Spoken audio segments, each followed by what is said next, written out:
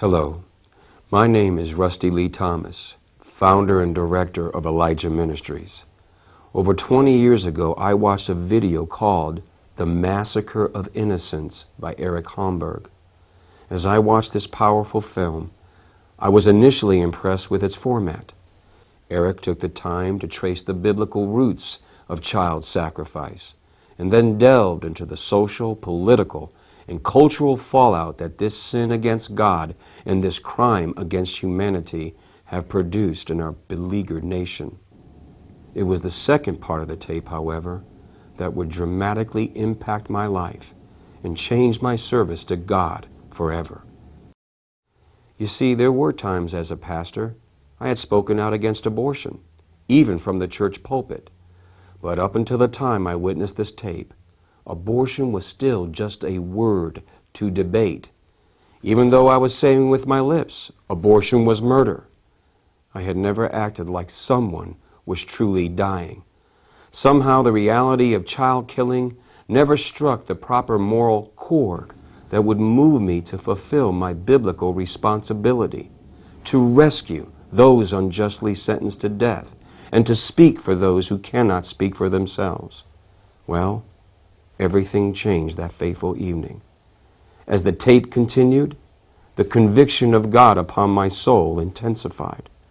Suddenly a song came on called Hell is for Children.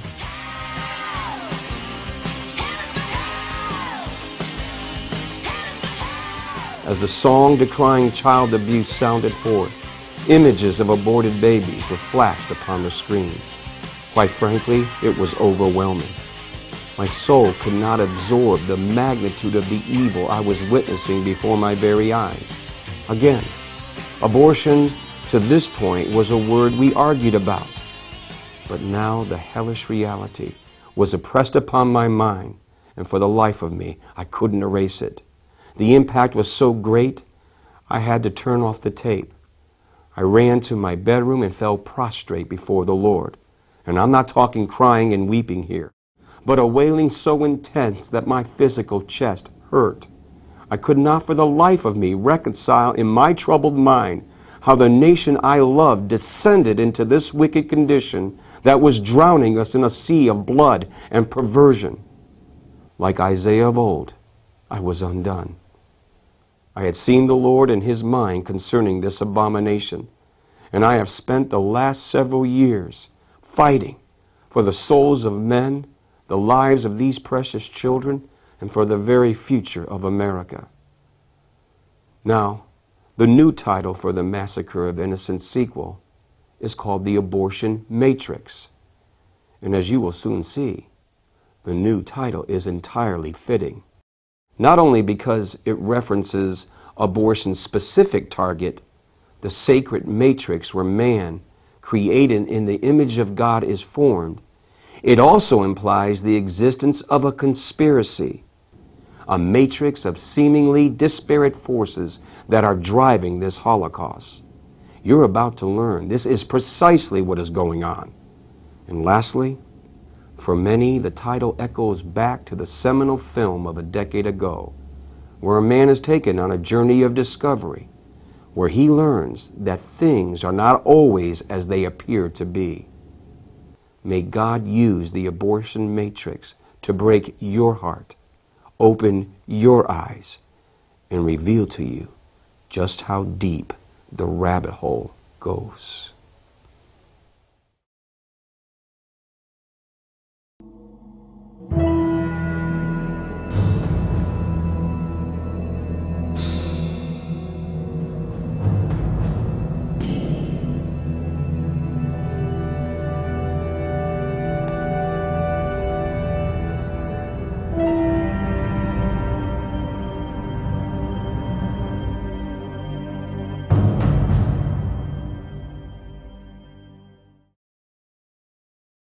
I've got two daughters, 9 years old and 6 years old. If they make a mistake, I don't want them punished with a baby. President Nixon tells aide Chuck Colson that abortion is needed in some cases. Sometimes abortions are necessary, I know that. You know, I mean, that's still have a black and a white. I race. If you were really pro-life, you would want to put every doctor and every mother as an accessory to murder in prison. And you won't say you want to do that because you know you wouldn't have a lick of political support. Now, a fetus is technically a parasite, so abortion is like removing a tapeworm. At the time Roe was decided, there was concern about the population growth, and particularly growth in populations that we don't want to have too many of. We really need to get over this love affair with the fetus and start worrying about children. The most merciful thing that the large family does to one of its infant members is to kill it. Answering that question with specificity is above my pay grade. Well, I personally believe that abortion is murder, but I would never impose my morality on others. It's their choice.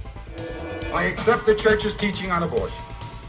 Must I insist that you do? You practice your religion, and let me practice mine. My religion is a holy ritual of child sacrifice.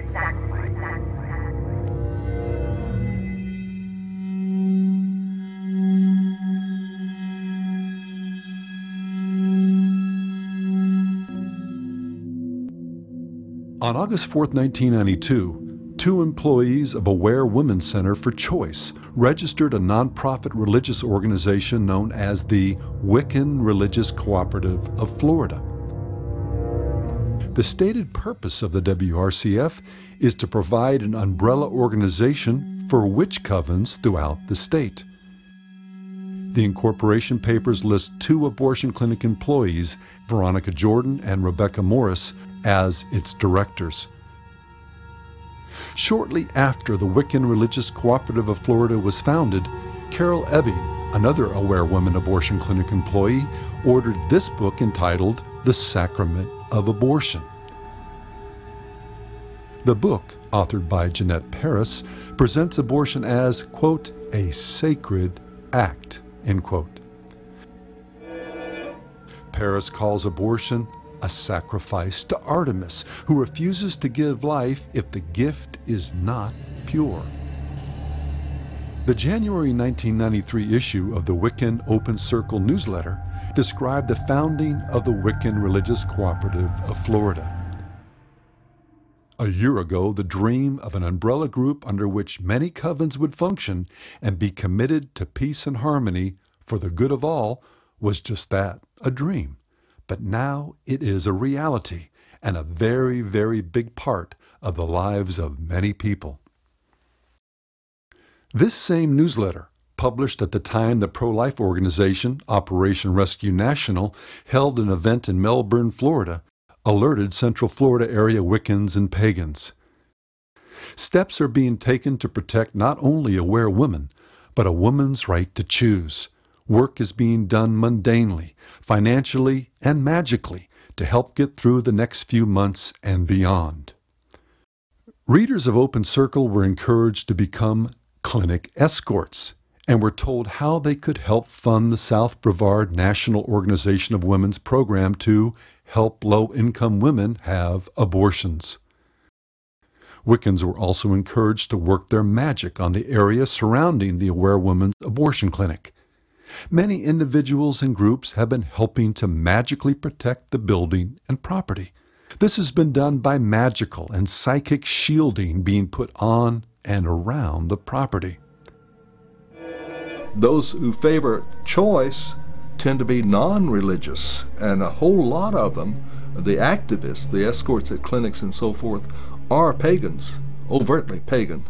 And so we have a religious war, in a sense, going on. I now consider abortion to be a major blessing and to be a sacrament in the hand of women. Is this just an aberration, a bizarre but one-of-a-kind example of an abortion clinic that happens to have ties to a witch's coven? Or is it representative of something deeper, more sinister, and yes, even endemic to the entire abortion movement? When we consider abortion, most people immediately think of the medical procedure with all its profound social and political implications. These have and will continue to be well known, discussed, and debated. But what few understand are the deeper spiritual realities that swirl beneath its surface. And it's here, when we pull the lid off and examine this ancient procedure from a biblical and spiritual perspective, its far greater implications are revealed. And that is precisely what we will attempt to do in this presentation, to gain an eternal, God's eye view on what has become one of the most common medical procedures in the world. For those with eyes to see and hearts to understand and obey, abortion will no longer be just a political or social issue. It will be seen as a key component in a vast spiritual conspiracy, one rooted in paganism and the tradition of child sacrifice, one that manifests the very essence and power of hell itself, and one that will ultimately determine if the nation that practices it will live or die.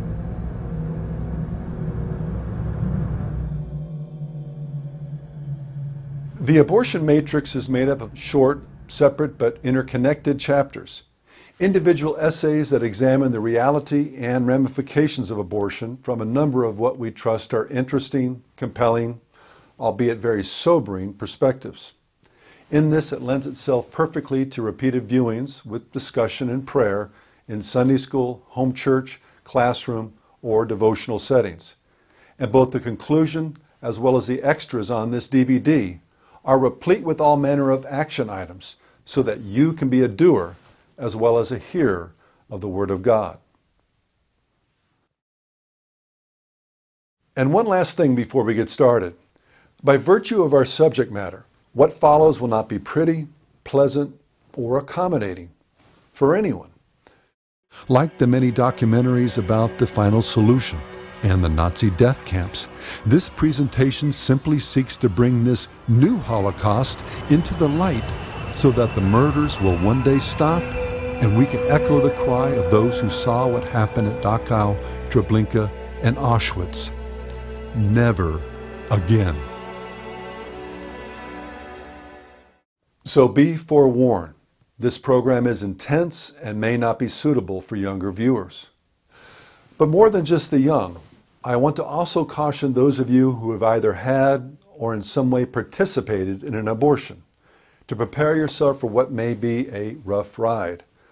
Likely your heart will be open and you will better understand what really happened when you exercise your so-called right to choose. That understanding will hurt. But to paraphrase Jesus, no one can ascend until they first descend. You can never know the full magnitude of the light until you face the darkness, neither the full force of forgiveness until you understand your sin. I should know. I'm one of those people. And I would encourage you, if you're one as well, to lay hold of the Bible's good and gracious promises. Among them, that those who've been forgiven much can and should love all the more. And the forgiveness and love the Lord can pour into your heart can not only set you free, it can make you all the more effective as an instrument of righteousness in this great battle for life.